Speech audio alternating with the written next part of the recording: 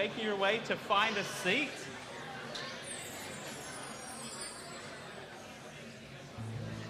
Now, as you're finding a seat, just several announcements for you this morning as we get started. Some opportunities for you that we want you as a church to be aware of. First of all, you hopefully know this, but if you're not following Gateway on social media, we want to invite you to do that. Gateway's on Facebook and on Instagram and on Twitter, and it's a chance for you to know what's going on around here. But more than that, it's not just announcements that we put up there. Each week we put out prayer points, ways to pray for the nations, ways to pray for other ministries. You see up there what our kids are learning, so you can pray for what our kids are hearing in terms of the gospel. And there's a new addition to the social media channels each week as we're promoting different books in the Resource Center that we want to encourage you to read. So if you're already following us on Facebook or Instagram or Twitter, you've already seen these. But if not, I want you to check them out. If you're new to Gateway, we have a resource center in the hallway right down here with good books on lots of different topics to help you grow in your walk with Christ. Two I want to mention to you. These got highlighted on social media last 2 weeks. But first is The Peacemaker.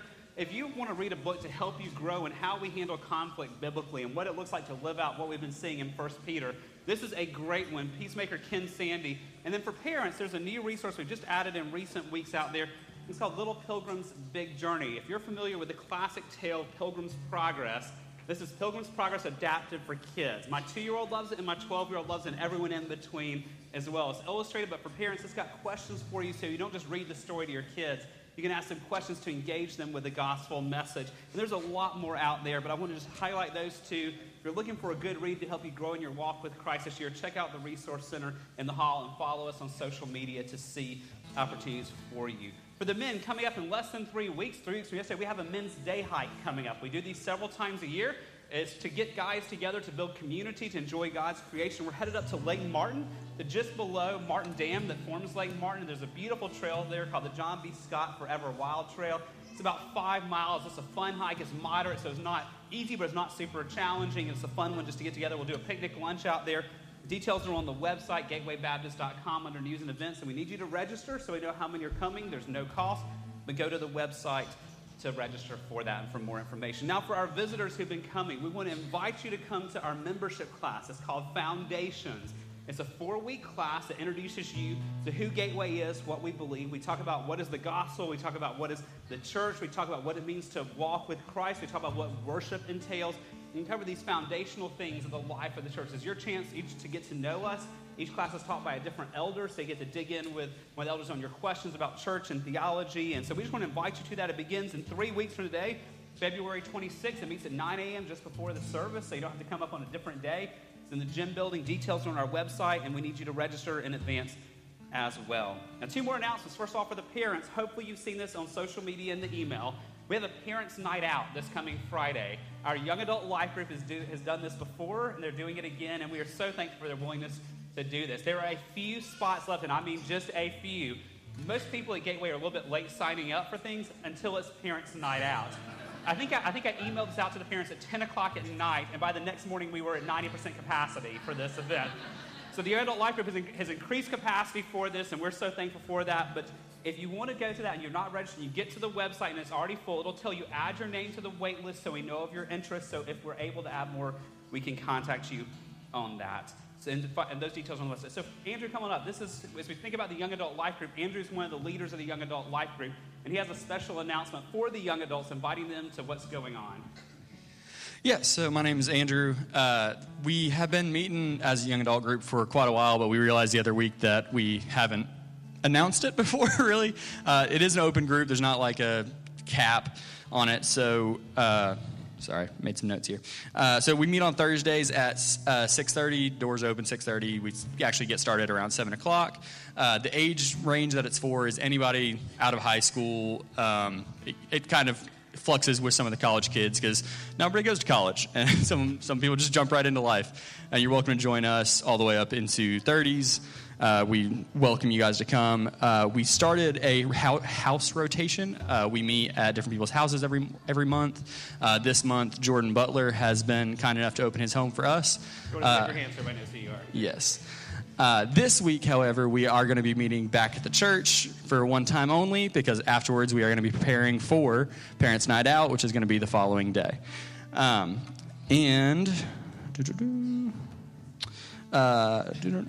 So if you guys want to join or know anybody that wants to come our way, you can talk to me or my wife Melissa or really any of the awesome people over here.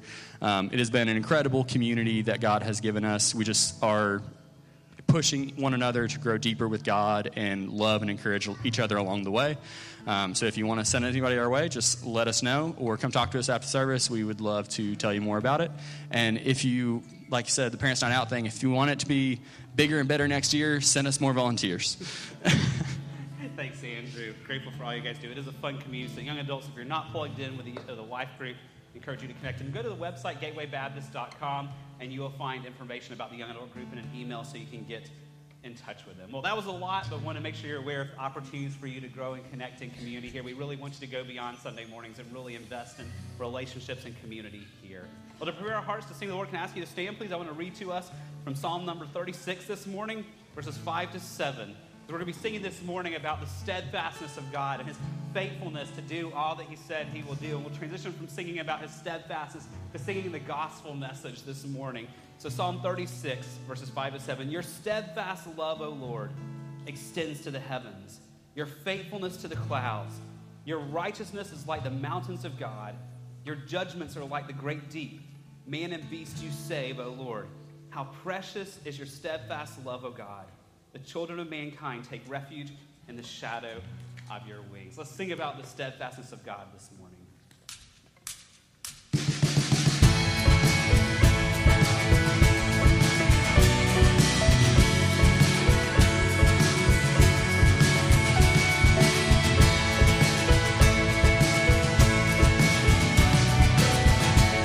So come, let us worship our King. Come, let us worship our King. Come, let us bow at his feet.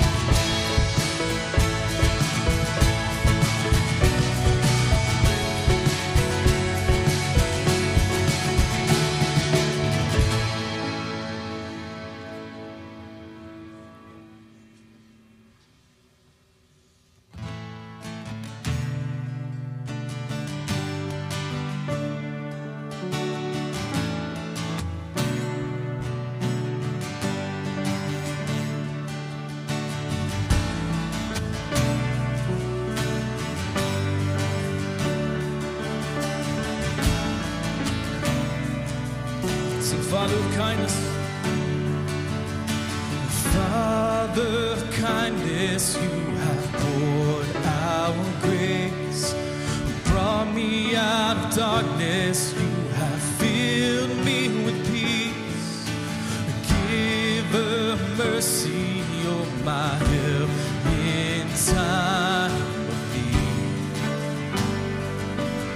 Lord, I can't help but sing.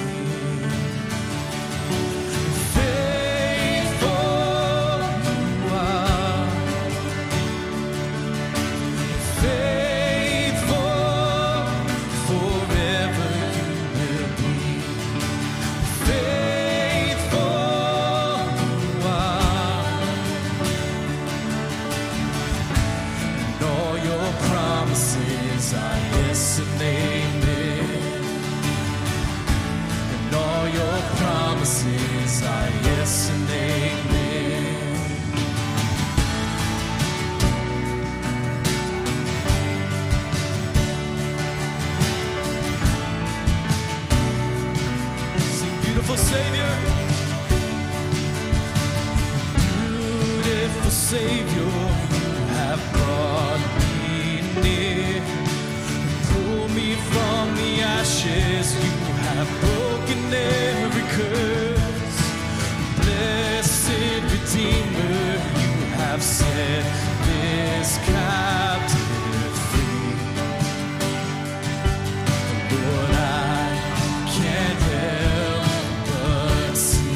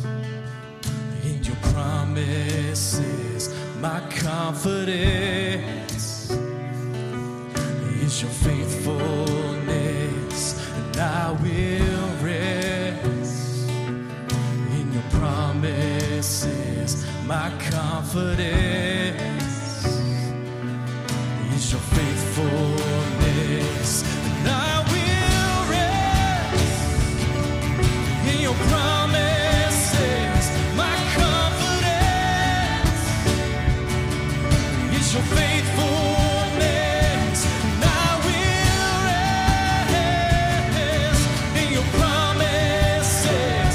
My confidence is your faithfulness. Faithful you are. Faithful forever you will be. Faithful you are. And all your promises are yes and amen. And all your promises are yes and amen.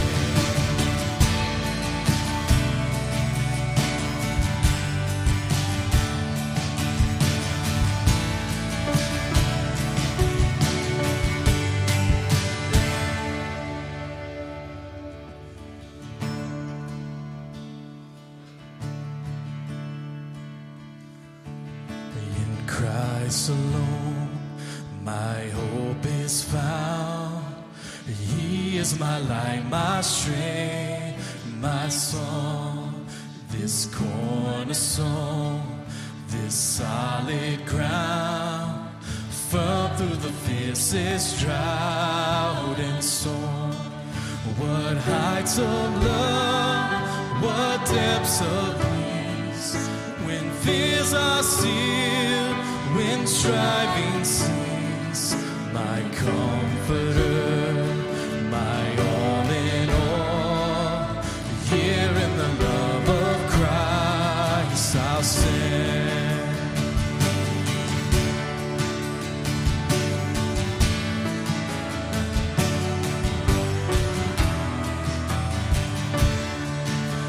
Christ alone, who took on flesh, fullness of God in helpless babe, this gift of love and righteousness, scorned by the ones he came to save, till on that cross, as Jesus died, the wrath of God was satisfied. For every sin on him was laid. Here in the death of Christ I live.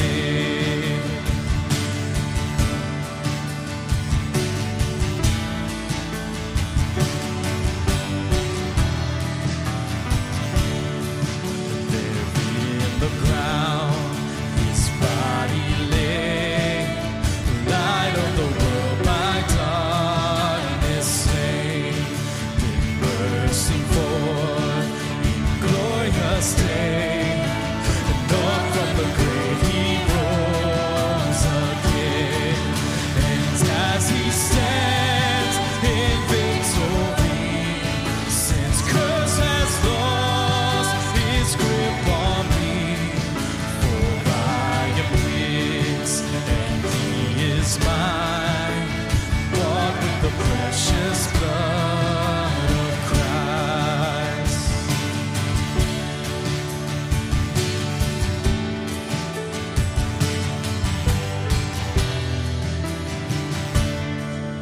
No guilt in life, no fear in death.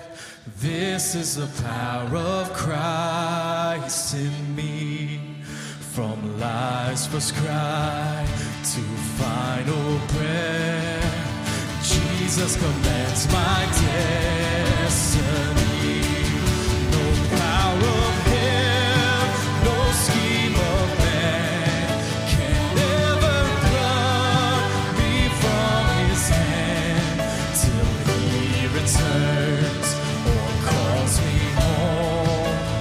Here in the power of Christ I'll stand. No power of hell, no scheme of man can ever pluck me from his hand, till he returns or calls me home.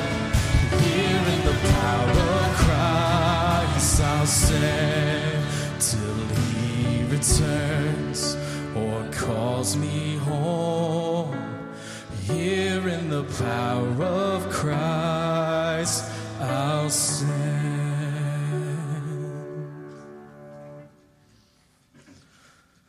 We're going to introduce a new song this morning. When Grady gets ready to come preach, he's going to be preaching from 1 Peter, continuing through 1 Peter 3:15. And today we're looking at being ready to give a defense of the hope that is in you. And we've just been singing this morning just about that hope, that God's promises are yes and amen, and that in Christ alone is where our hope is found, and that there's nothing in and of ourselves. So this song we're introducing is going to be called There Is One Gospel. City of Light wrote it, and we've been wanting to introduce it, and it just seemed fitting this week that looking at this text, that this would be the time to introduce it. So we're going to read some verses before we sing the song. So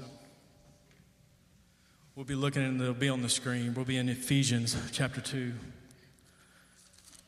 looking at verses 1 through 10. And you were dead in the trespasses and sins in which you once walked, following the course of this world, following the prince of the power of the air, the spirit that is now at work in the sons of disobedience, among whom we all once lived in the passions of our flesh, carrying out the desires of the body and the mind, and were by nature children of wrath, like the rest of mankind. But God, being rich in mercy because of the great love with which he loved us, even when we were dead in our trespasses, made us alive together with Christ. By grace you have been saved, and raised up with him, and seated us with him in the heavenly places in Christ Jesus, so that in the coming ages he might show the immeasurable riches of his grace and kindness toward us in Christ Jesus. For by grace you have been saved through faith, and this is not your own doing, it is the gift of God, not a result of works, so that no one may boast. For we are his workmanship, created in Christ Jesus for good works, which God prepared beforehand that we would walk in them. Then moving on into Romans chapter 1, verse 16. For I am not ashamed of the gospel, for it is the power of God for salvation to everyone who believes, to the Jew first and also to the Greek. And then to 1 Corinthians. For the word of the cross is folly to those who are perishing, but to us who are being saved, it is the power of God. Our salvation is not of ourselves. We are saved by grace through faith, and this is the work of God, his own doing, his plan. Let's sing this together.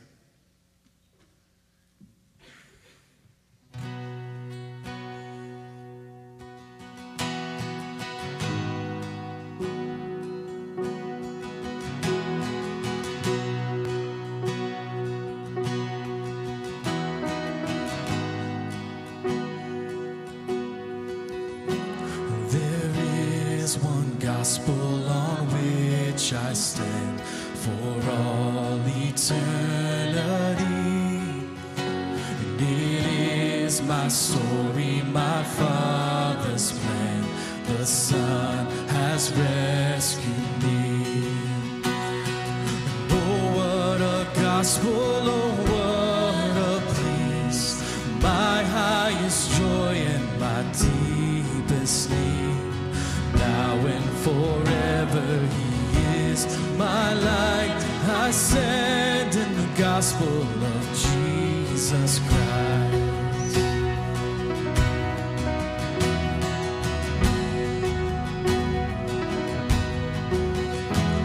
There is one gospel to which I cling.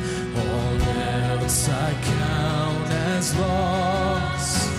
For there where justice and mercy meet, he saved me on the cross. No more I boast in what I can bring. No more I carry the weight of sin. For he has brought me from death to life. I stand in the gospel of Jesus Christ.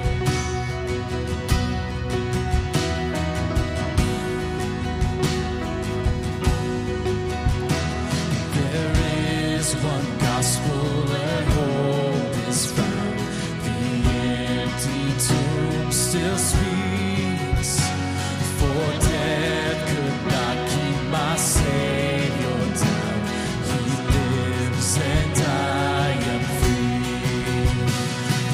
Now on my Savior I fix my eyes. My life is his and his hope is mine. For he has promised I too will rise. I stand in the gospel of Jesus Christ.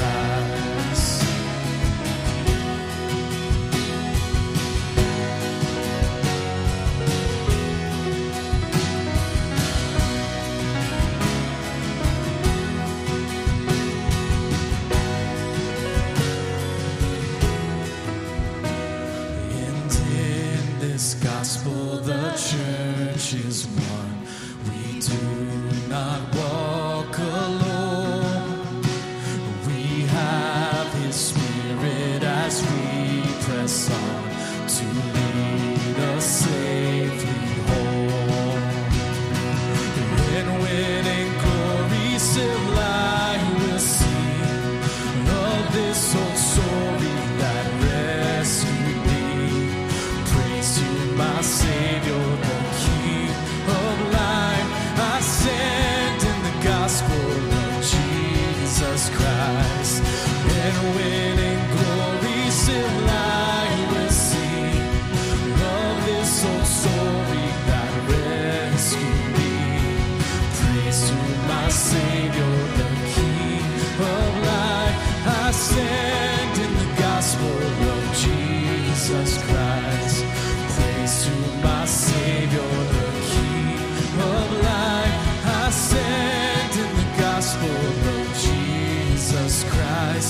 stand in the gospel of Jesus Christ.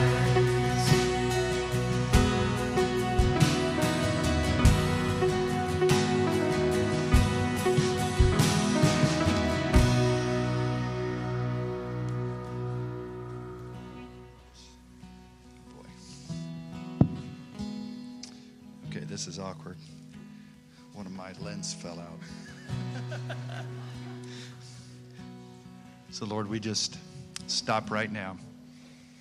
Lord, what a beautiful reminder of the hope of the gospel. Lord, we thank you for the story that we were once lost with no hope in this world. We were dead, and yet you made us alive in Christ. And we just worship you today. We gather today in your name because of your great gospel. Lord, and because Jesus made a way, Lord, we can now come into your presence. Lord, boldly with confidence. Lord, we can enter into your presence. And Lord, that we can be in the presence of the one true and living God. Lord, we think back into the old covenant. Lord, to enter into your presence, Lord, the process to do that, Lord, was just so arduous. And yet, Lord, you give us that privilege every day, all day, because of the gospel, because of Christ. And we say thank you, Lord. And Lord, as we come before you today, Lord, we want to lift up, Lord, some needs in our church, Lord, some petitions on behalf of folks, Lord. We do want to say thank you, Lord, for the work you're doing here at Gateway. Lord, I think of the college ministry, Lord, that the students would grow in their faith, Lord.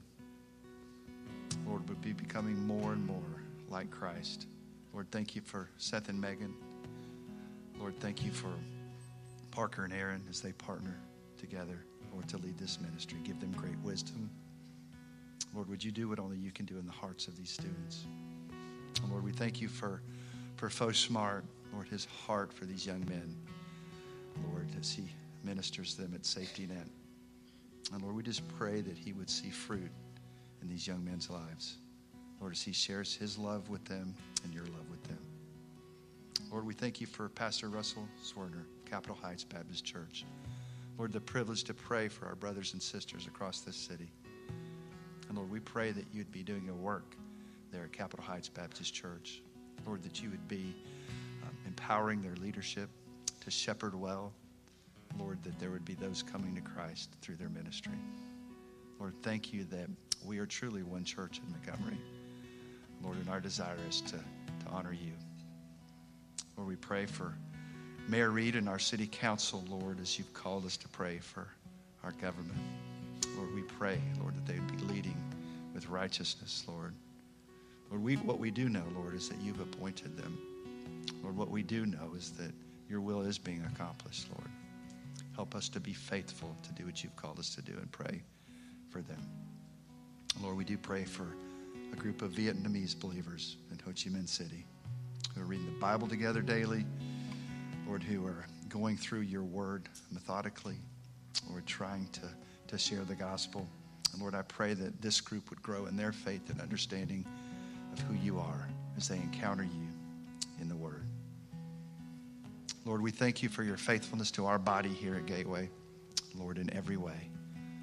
Lord, we lack nothing. Lord, we are truly a rich church. So, Lord, we just thank you for your faithfulness today. And, Lord, we thank you for Grady, Lord, that you've given him to us, Lord, and his teaching gift, Lord, week after week.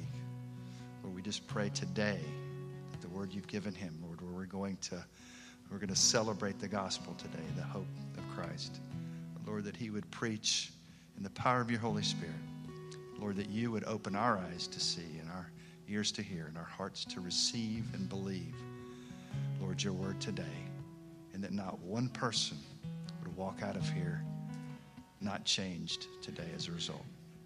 We just commit all this to you, Lord, for your glory and our great joy. In Jesus' name we pray. Amen. You may be seated. First of all, kids' worship, we have Pastor CJ today. So 1st to 4th grade, and head all those double doors with Pastor CJ.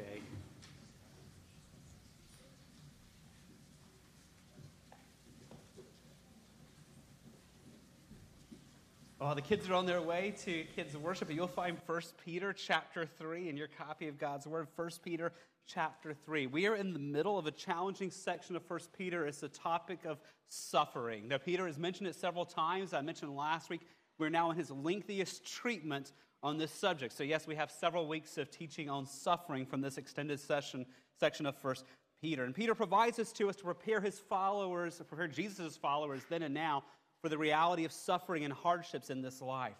Remember last week I shared with you a quote where the author said that suffering stalks the believer until this present evil age comes to an end. And that's true for us as well. Even in the context we're in, there will be sufferings and hardships and trials in this life until this present evil age comes to an end. And as we return to this subject again today, I want to start back with the same question I asked last week that I hope you've been thinking about. And that is, when you have been through suffering, what is your normal response? Not just when you've been through it, but when you think about potential future sufferings in the future, how do you feel about that? What happens in your heart when you think about the fact that I may have to suffer one day? As we've seen in this section over the last several weeks, as Peter addresses the topic of suffering, he's been focused so far on what we're not to do when we suffer, how we're not to respond when we encounter these hardships. And he starts there because he knows that's what we are so prone to do. So I was studying this week, I came across an interesting quote from one of the authors I was reading. And he said this: "Your sinful nature does not need any help responding to offense and sufferings. The arsenal of the flesh is well supplied." That one just kind of hit me. The arsenal of our flesh, our sinful desires, is well supplied with counterattacks, with bitterness, with despair, with biting anger, with self-pity, with resentment. We can get quite creative in our response. And it's so true. We respond in so many natural ways like that to sufferings and pain and hardships. When you think about how we respond to it, what Peter has shown us so far is there's two main ways people respond to suffering. These are what he's calling us to put off. The first is anger. Some people get angry when sufferings come. They feel anger towards the person or the group that has hurt them. They feel angry, and so they want to retaliate or get even. And some people even feel anger towards God for allowing those sufferings in their life. And Peter's told us to put off anger, to put off evil for evil. If you look back as a quick review to chapter 3, verses 9 through 11, Peter's already told us in verse 9, do not repay evil for evil or reviling for reviling. In verse 10, he tells us, "For whoever desires to love life and see good days, let him keep his tongue from evil and his lips from speaking deceit." Then in verse 11, he tells us to let him turn away from evil. So he's told us in all these verses that when suffering comes, do not respond with evil, do not respond with anger, do not respond with hatred, do not respond with retaliation. There's a second response, a very natural response to suffering. It's what we looked at last week, and that's fear. Some people respond to suffering with fear. They fear the pain, or they fear those who might hurt them. They fear the future, and Peter said, put that off as well. That was verse 14 from last week. "Even if you should suffer for righteousness' sake, you'll be blessed. Have no fear of them, nor be troubled." Our sin nature is well equipped to respond to sufferings and hardships and trials with either fear or with anger. And so God tells us to put that off by his grace from our life, to rid that from our lives. For instance, we see over and over as we study Scripture, holiness, pursuing God's will for us, is not just not doing things. It's replacing those things with what Christ would do, with the good things God has called us to do. And that's exactly what we've seen here. Peter's shown us these things to put off from our life. Now in today's verse, he's going to transition us to what we put on instead. What does holiness look like when it comes to suffering? Not just don't get angry, not just don't be fearful, but what do we pursue instead? So look at verse 15, just the first word, and you'll see the contrast here before we dig into it this morning. But, right here at the beginning of it, he's transitioning from what you put off in sufferings to what you put on instead. So as we read verse 15, our text for this morning will be looking for what is God calling us to do in our sufferings. And friends, even if we're not in a period of suffering now, this text is still very relevant for us, because this is really what God calls us to do in any stage of life, whether you're in an easy stage or a hard stage right now. This is God's will for us. So what is the path God is calling us to go down? I want you to look for it as we read. So can I ask you to stand, please, in honor of the reading of the Word of God? Just one verse this morning, 1 Peter chapter 3, verse 15, and I'm reading out of the English Standard Version. Verse 15, "But in your hearts, honor Christ the Lord as holy, always being prepared to make a defense to anyone who asks you for a reason for the hope that is in you, yet do it with gentleness and respect. Would you pray with me? Father, we are so thankful for your word, your living word that changes us and transforms us. And Lord, once again, as we come to this more challenging subject that we confess we often don't like to think about, the topic of suffering, Lord, I pray you'd open our eyes to the wonders of your word, to the wonders of who you are, and you'd rekindle in us just all for who you are and your control of all things. And I pray you would give us hope this morning and a passion to do what you've called us to do. We ask it in Jesus' name. Amen. Thank you. You may be seated. So what is the path God has called us to do in suffering? What is it he's calling us to put on? And quite simply, friends, he's calling us to have a big view of himself. The antidote to fear, the antidote to worry, if we put those things off, is by putting on a big view of God. Now, if you remember back in verse 9, that was several weeks ago, we were talking about conflict. And Ken Sandy, I shared it that morning, said every time you encounter a conflict, you inevitably show what you think about God. You will show that either you have a big God or you have a big self. I want to adapt that to what we're talking about this morning in terms of suffering and hardships. And I think Ken Sandy's right, but every time we encounter trials, every time we encounter hardships, every time we encounter sufferings, it inevitably shows what we really think about God. Our response will show either we have a big God or we have a big view of ourselves. Our natural response to suffering is a big view of ourselves. We respond in fear because we're thinking much about ourselves. We respond in anger because we're focused on ourselves. But the antidote to that, Peter is showing us here, is that we need a big view of God instead of a big view of ourselves. Well, what do I mean by a big view of God? Quite simply, I mean we understand the sovereignty of God and we trust in it. When I talk about having a big view of God, I'm talking about understanding the sovereignty of God and trusting in that, resting in that. Now, that raises another question. What do I mean by sovereignty? It's a big word we use around here a lot, but what do we mean by that? Well, if you think about sovereignty in general, it's a political term in the way it gets used today. It's the right of a nation to rule itself, right? It's a nation's control over its own land. And so if you watch the news this week, our sovereignty was violated when a spy balloon from another country goes floating over our country. So what do we do when that happens? Our airspace, our sovereign airspace, that word even appeared in the news. This is United States land. Another country sent something over our land. What do? We get a military jet out and shoot it down. Why? Because we have sovereign rights over this land. We are exercising our sovereignty. But if you think about that, our sovereignty, if we claim sovereignty, would be meaningless if we didn't have that jet to shoot that balloon down. Sovereignty is only helpful if you actually have the right to enforce that. Now, let's take that to what the Bible means by the sovereignty of God. It means that God rules over everything, that God is in charge. He's in command of all that happens. He does whatever pleases him, and he has the power to do it. God is never up in heaven going, oh, I wish I could. I just don't have a way to do that. God has the wisdom to do all things. He has the will to do whatever he pleases to do, and he has the power to do it. So when we talk about the sovereignty of God, we're talking about God's perfect will over all things, God's rule over everything in creation, his power to do what he wills. Now, you may be thinking, Grady, I don't see that here in verse 15, and the phrase the sovereignty of God is not here, but the idea is all through verse 15. I want you to notice this, and notice particularly this first phrase here. But in your hearts, here it is, honor Christ the Lord as holy. Now, notice these words, honor as holy. In the Greek, which Peter wrote in, that was just one word. Somehow it gets split in our translations here, but there was a Greek word, one word, this is the word hagiazo, and it means honor as holy. Now, when Jesus used this word, he used it in the Lord's Prayer when he was teaching his disciples how to pray, and perhaps we should call it the model prayer. Matthew chapter 6, verse 9. He said, pray then like this, our Father in heaven, hagiazo, hallowed be, honor as holy your name. Exact same word that Peter uses here. What does it mean to hallow God's name? What does it mean to honor as holy God? Well, friends, God is already fully holy. That's who he is. That's his nature. That's his attribute. And so we're not adding anything to the holiness of God. Rather, we are recognizing it. We are worshiping him for it. We are loving his holiness. And so go back to verse 15. This is the same word Peter uses here. But in your hearts, honor as holy Christ the Lord. Hallow Christ for his holiness. Reverently consider Jesus' holiness. Think deeply about and love the holiness of Jesus. That means Jesus is perfect in everything that he does. And Peter's bringing that out for us as well. Notice this other part of that phrase, honor as holy Christ the Lord. In the Greek here, it really should say Christ as Lord. This would be more literally rendered, honor as holy Christ as Lord. That we are to think about and meditate on and dwell on the fact that Jesus is holy and that Jesus is the Lord. What does it mean that he's the Lord?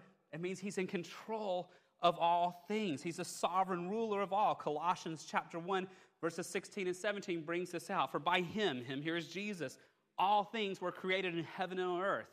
That means there's nothing that he's not Lord over, right? He's visible and invisible, whether thrones or dominions or rulers or authority, all things were created through him and for him. Verse 17, and he is before all things, and in him all things hold together. So we're to honor as holy, Christ as Lord, Christ the creator of all, Christ the sustainer of all. That means, friends, nothing can stop his will. He is sovereign and he is holy. So whatever God wills is perfect, it's good. Whatever he wills is going to happen. Nothing can stop it and nothing can thwart it. And friends, that truth has much to speak to us when we're facing sufferings. Because that truth means for us, if we go back to verse 15, if we are to in our hearts honor as holy Christ as Lord, that means he is Lord over our lives. That means he is Lord, he is sovereign over what happens to us. That includes the parts we like, and that includes the parts we are unhappy with, the sufferings and hardships. Which means, friends, if he is Lord over all and his will is good, even our sufferings are not pointless. Even those trials we walk through are not pointless. Even those hardships we endure somehow fit into God's good, holy, perfect plan. Now, we may not in this life ever understand how. We are not God. We are finite. We are limited. He is not. But we can trust if he is Lord over all and he is holy in all that he does, whatever his lordship over our life looks like is a good plan for us, even if we don't understand it. So Peter's calling us to think about this truth, to reflect on this truth that we are to honor as holy Christ as Lord. And friends, that's not just like a little intellectual thing for us to think about on occasion. Notice how he begins in verse 15, but in your hearts, in the seat of your emotions, in the deepest part of who you are, let this truth drive down to there. Not just on occasion go, oh yeah, I believe that Jesus is holy. Oh yeah, I believe he is Lord. But Peter is saying from the deepest parts of who you are, really, really embrace that God is sovereign over all things, that God is Lord of all things, that he is holy in all that he does, and let that from the depths of you overflow and change you. So when the trials and hardships come, and they will, he says, put off being angry, put off being fearful, instead put on a high view of God. Think deeply about the character of God. Dwell on his holiness, dwell on his lordship, dwell on his sovereignty, even over your trials. So friends, before we move on, I want to pause and ask you, do you really know deep, deep down in your heart that God is on his throne? Do you really know deep in your heart that his will for you is good and perfect? That the path of your life may not look like you had dreamed about it when you were 18 years old, but do you know that deep down in your heart that his path for you has been good and is good? And do you know deep down in your heart that God is sovereign even over your sufferings and your trials, and he is still good even as we walk through those hardships? In your hearts, friends, do you really believe that? Because that is what we're called to put on here as we walk through the path of suffering and hardships, and even as we walk through the path of easier times as well. And friends, as we, by God's grace, put on that view, by God's grace, as we embrace that view of his sovereignty and his plan, something changes in us. Something will change in us that benefits us and that benefits others as well. Notice what benefits us when we embrace this perspective, put on this perspective of God and his will. We gain hope. Look back at verse 15 here.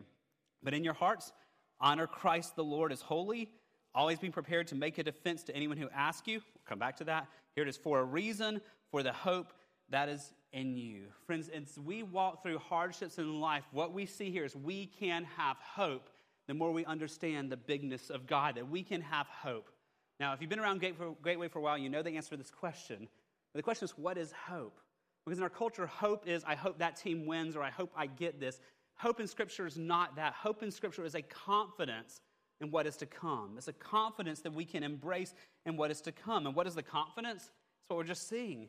That God is on his throne, that God's plans are perfect and God's plans are good. And that means we can be confident in his plans for us for all eternity. And Peter drives this home over and over in his letter. For example, back in 1 Peter chapter 1, verses 3 to 5, he tells us, blessed be the God and Father of our Lord Jesus Christ. According to his great mercy, he has caused us to be born again to a living hope through the resurrection of Jesus from the dead. Now, what does that hope in? Verse 4, to an inheritance, what's still to come for us, that is imperishable, undefiled, and unfading, kept in heaven for you, who by God's power being guarded through faith for our salvation ready to be revealed in the last time. Friends, in the midst of our trials now, we have hope in eternity. That even in our trials, God is holding us. That even in our trials, they won't last forever. But eternity with God, with an inheritance that is perfect and imperishable and undefiled, is awaiting for us. That also means we have our hope in God's will for us. We have hope that He's going to get us through these trials now and accomplish things in them. The next two verses, verses 6 and 7. In this you rejoice, though now for a little while, if necessary, you have been grieved by various trials, so that, here's the reason God allows trials in our life, so that the tested genuineness of your faith, which is more precious than gold that perishes, though is tested by fire, may be found to result in praise and glory and honor at the revelation of Jesus Christ.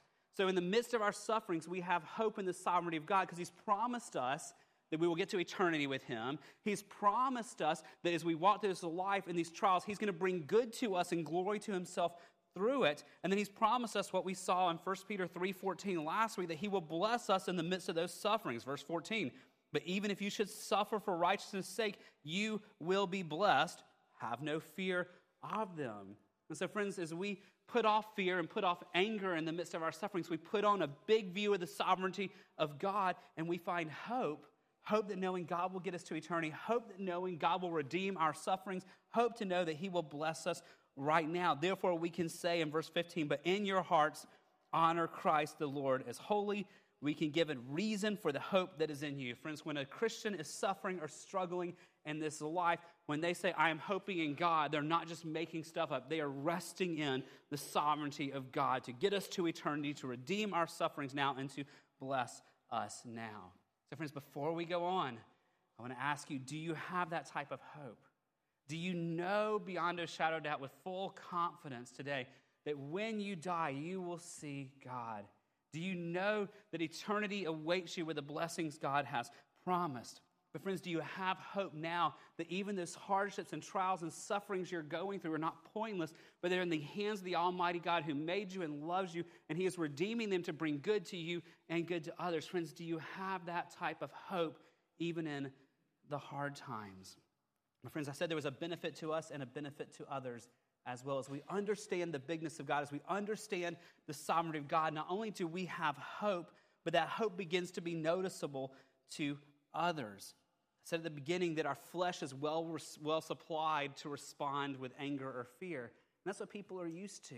When they see people suffering, what happens? People are either visibly fearful or visibly angry. That's what the world expects. But when by God's grace, He changes us and transforms us to not be fearful, to not be angry, but to trust in His goodness, to trust in His sovereignty and find hope, those around us will take notice. Peter's already told us this back in chapter 2, verse 12. He said, keep your conduct, the way you live among the Gentiles, it means non-believers, honorable, so when they speak against you as evildoers, there's a suffering, they may see your good deeds and glorify God on the day of visitation.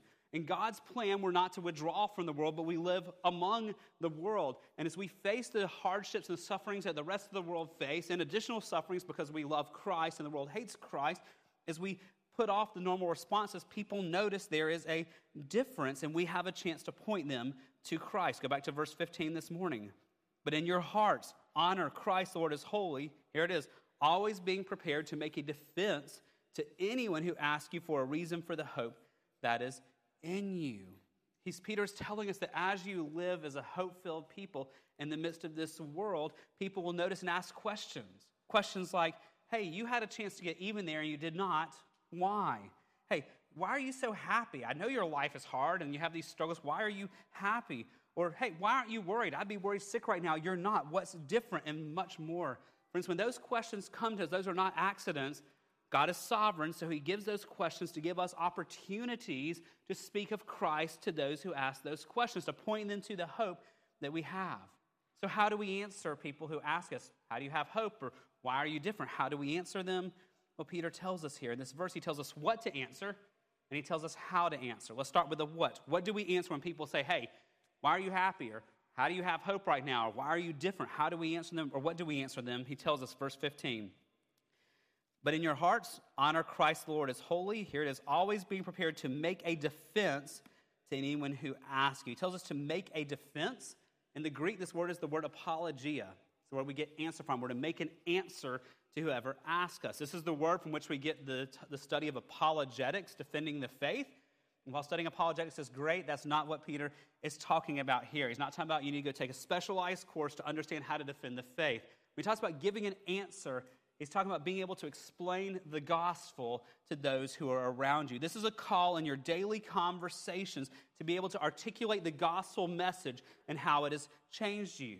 So when someone says, what makes you different, or how are you not fearful, or why are you not anxious about this, or why do you have joy, or why are you happy? This is a calling for us in those conversations to be able to explain to them how the gospel has changed us, what it is and how it's changed us, and how it can change them. This is a call to answer with the good news of who Jesus is, the good news of who we are, and the good news of how God has redeemed sinners like us. Friends, that does not take a seminary degree to be able to answer with the gospel. That does not take studying world religions. You don't have to understand their world religion to be able to answer with the gospel. It does not require being current in every cultural thought. It means you know the message of Scripture and how God saves sinners like us. And that's why we just sang that song, There Is One Gospel. There was a beautiful line in it where we sang, there is one gospel where my hope is found. That's why we just sang those simple truths. In Christ alone, my hope is found. I am his, he is mine, I am bought with the blood of Christ. We've just in 2 songs articulated the gospel message in song. This is a calling in verse 15 for us to be able to articulate that gospel message in conversations with people as they ask us what is different. And notice in verse 15, we're told to be prepared to make a defense. In other words, as we live focused on the bigness of God, we should anticipate God-given opportunities to point people to Christ and to be prepared to do that. So how do we prepare ourselves, friends, to answer and to give a defense? Well, if the answer is giving the gospel, we simply have to think about the gospel every day. We prepare ourselves by pursuing our own relationship with Christ. We do it by pursuing God in prayer and pursuing God in Scripture. It's not a complicated thing. We simply seek to keep the gospel before ourselves every day and spend time with the Lord every day.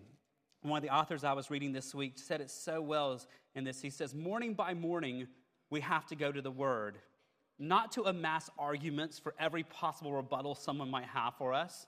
No, we go to the Word because we are so desperately needy. Our own hope wanes.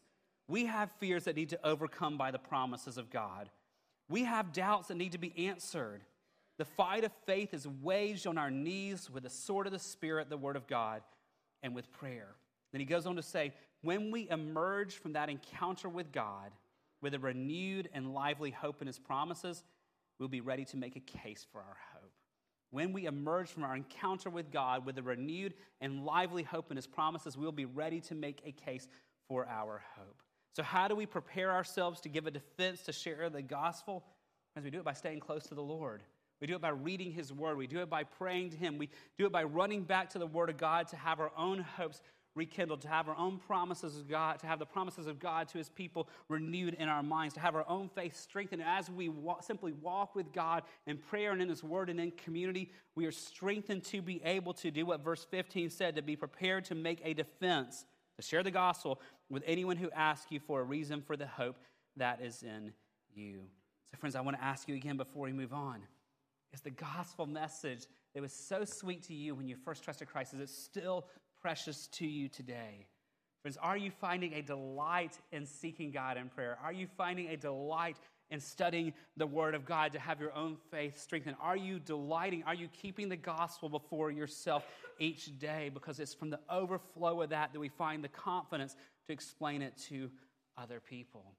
And friends, if you need help rekindling a love for the gospel, open the Bible and start reading. Ask your Christian friends to come alongside you. And friends, there's great books out there. There's, in fact, a whole top middle shelf of the Resource Center. It's just books about the gospel. What is the gospel? The gospel primer for Christians. The explicit gospel. If you just want to rekindle a perspective, or grab a book on the gospel and read it, but get into the Word, get into prayer, and let the Word stir your hearts for the gospel, because it's from the overflow of that you can defend it. So that's what to answer.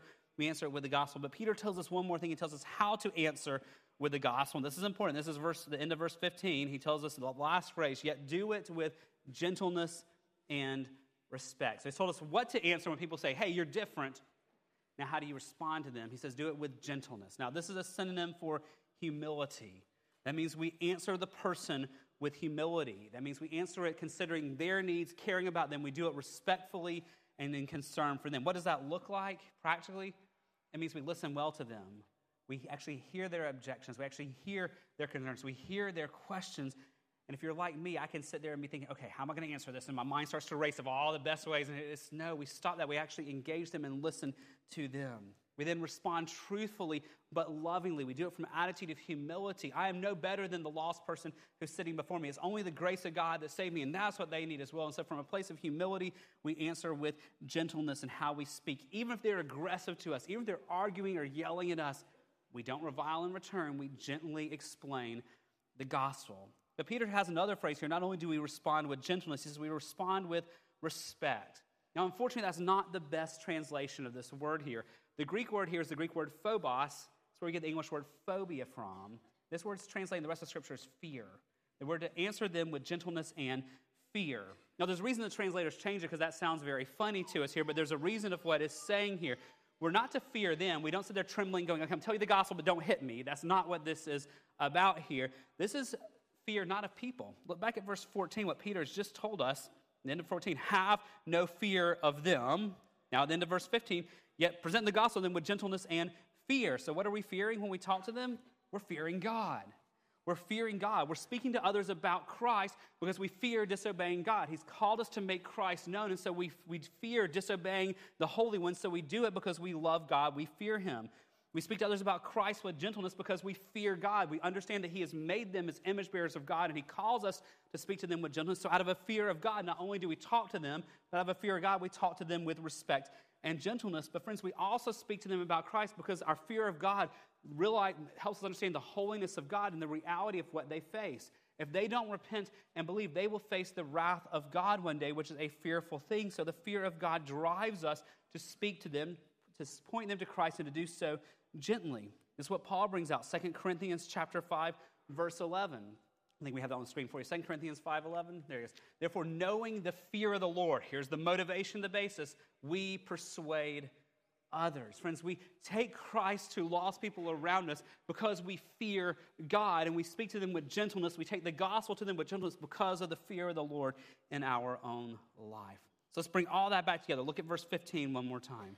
But in your hearts, honor Christ the Lord as holy, always being prepared to make a defense to anyone who asks you for a reason for the hope that is in you, yet do it with gentleness and respect. Here's a summary of this text I want you to see today, and here's what I want you to take away from this text. Do not respond to suffering with hatred or fear. Those are the responses that were so natural for us, to get angry when we suffer, to be fearful.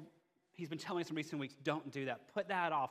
Rather, what do we put on instead? Trust in the sovereignty of God to find hope and to point others to that hope. Friends, when we face trials and hardships and sufferings, if we're reviled, if people treat us wrong, we don't respond with hatred or anger. We don't respond with fear. God gives us grace to put that off, but God also gives us grace to put on a renewed focus on His sovereignty, His bigness, His will, His goodness, and from that we find hope that changes us and sustains us, and we find a hope that overflows to others where we can point them to that hope. So I want to ask us, friends, as I ask myself, do we have a big view of ourselves, or do we have a big view of God? Because if we have a big view of ourselves, it will show when trials come. It's easy to think we have a big view of God when life is easy and everything is affluent and we're healthy. But friends, when the trials and sicknesses and hardships and sufferings and the wrongs come, do our reactions show that we're focused on ourselves or that we're focused on God? Do we have a big view of God where we know that He is on His throne ruling, where we know that all He does is holy and good and right, where we understand that even the hardships of life are not accidents in His hand, but He wills it for our good and for His glory?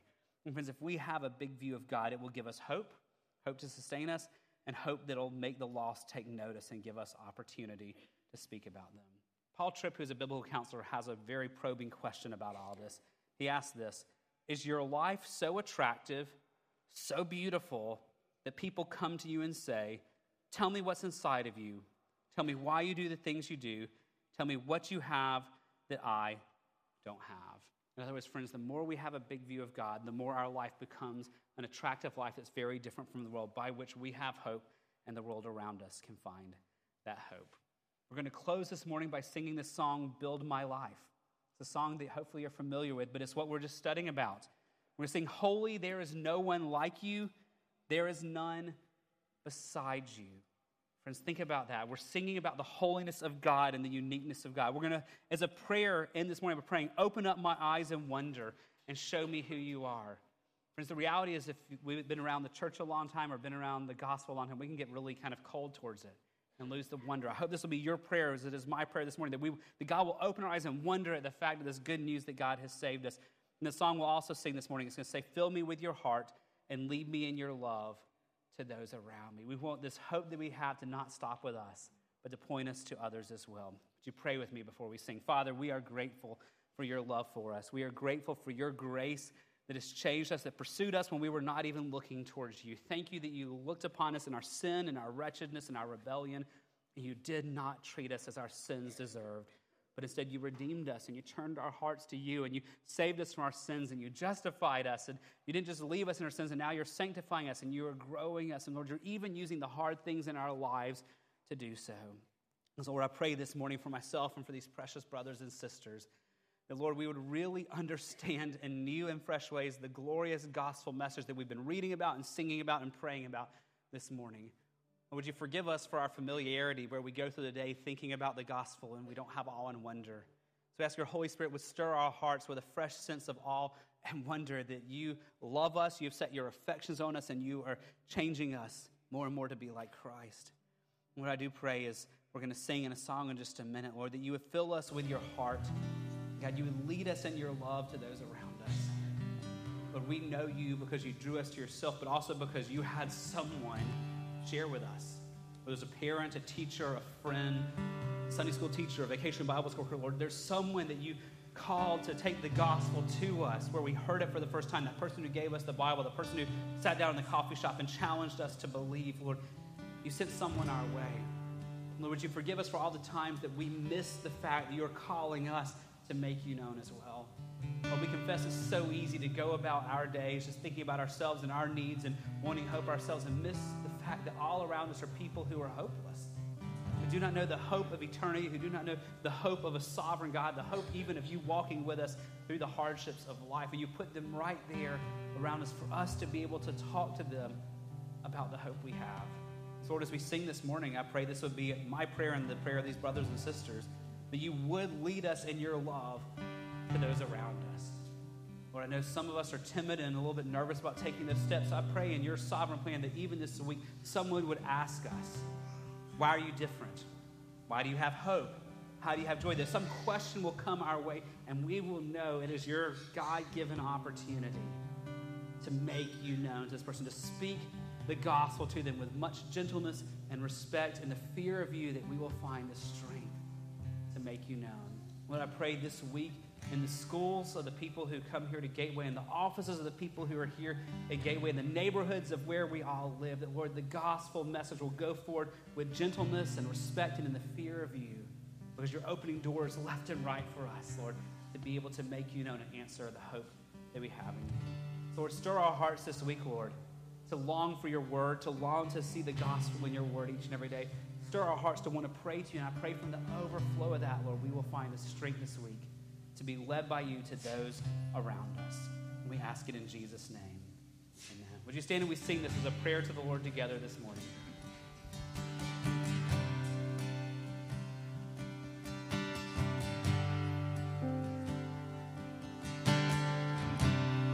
Sing worthy. Worthy of every song we could ever sing.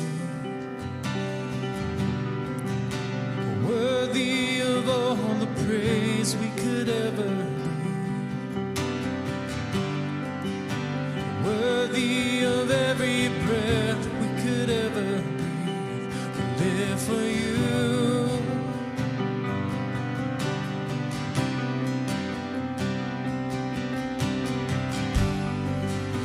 Jesus, a name above every other name.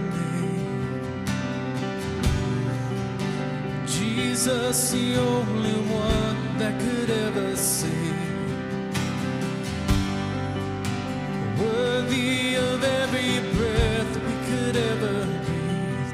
We live for you. Oh, we live for you. Holy,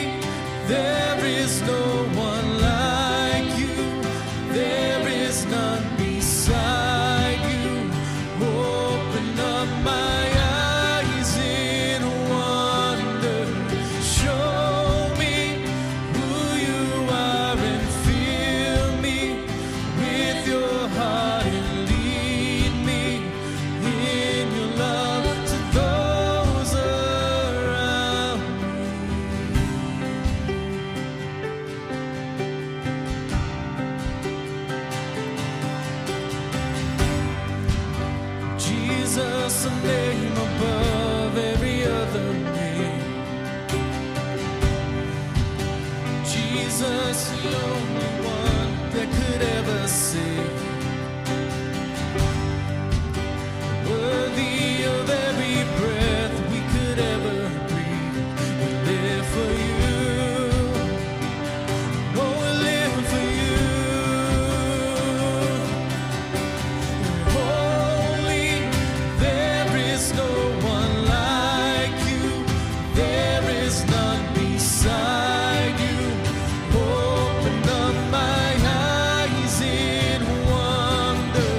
Show me who you are and fill me with your heart and lead me in your love to those around me.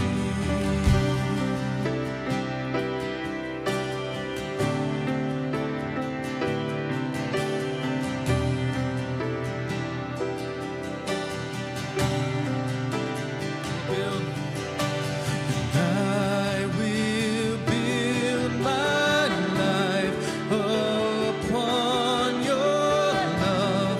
It is a firm foundation. I will put my trust in you alone, and I will not be shaken. I will build my life upon your love. It is a firm foundation. I will put my trust in you alone, and I will not be shaken.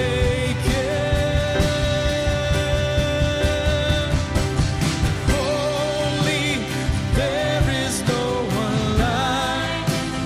There is none beside you. Open up my eyes in wonder. Show me who you are and fill me with your heart and lead me in your love to those around me.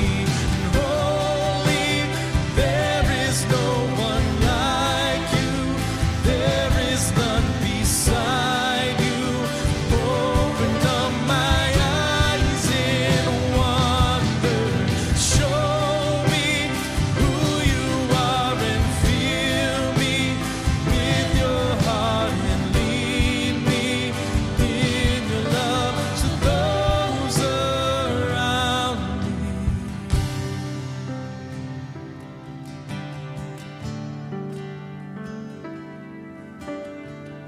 As we close today, I want us to read out loud 2 Psalms. It's a declaration of what we believe and trusting in God and not fearing what's around us, but also as an encouragement to one another as we proclaim this together as the body of Christ. Let's start with Psalm 27, 1-4. Say it out loud with me. Of David, the Lord is my light and my salvation. Whom shall I fear? The Lord is the stronghold of my life. Of whom shall I be afraid? When evildoers assail me to eat up my flesh, my adversaries and foes, it is they who stumble and fall. Though an army encamped against me, my heart shall not fear. Though war arise against me, yet I will be confident. One thing I ask of the Lord, that I will seek after, that I may dwell in the house of the Lord all the days of my life, to gaze upon the beauty of the Lord and to inquire in his temple. Now Psalm 56:11. In God I trust. I shall not be afraid. What can man do to me? Lord, we humbly ask this day that you would work that faith into our hearts, that we would trust in you and you alone, knowing you're the Holy One, knowing you are the sovereign reigning one, and you are Lord over all things, including us. And may we give you the praise for the confidence you build into our lives this week, trusting in you. And we ask it all in Jesus' name. Amen. God bless you, Gateway family. Have a great Sunday.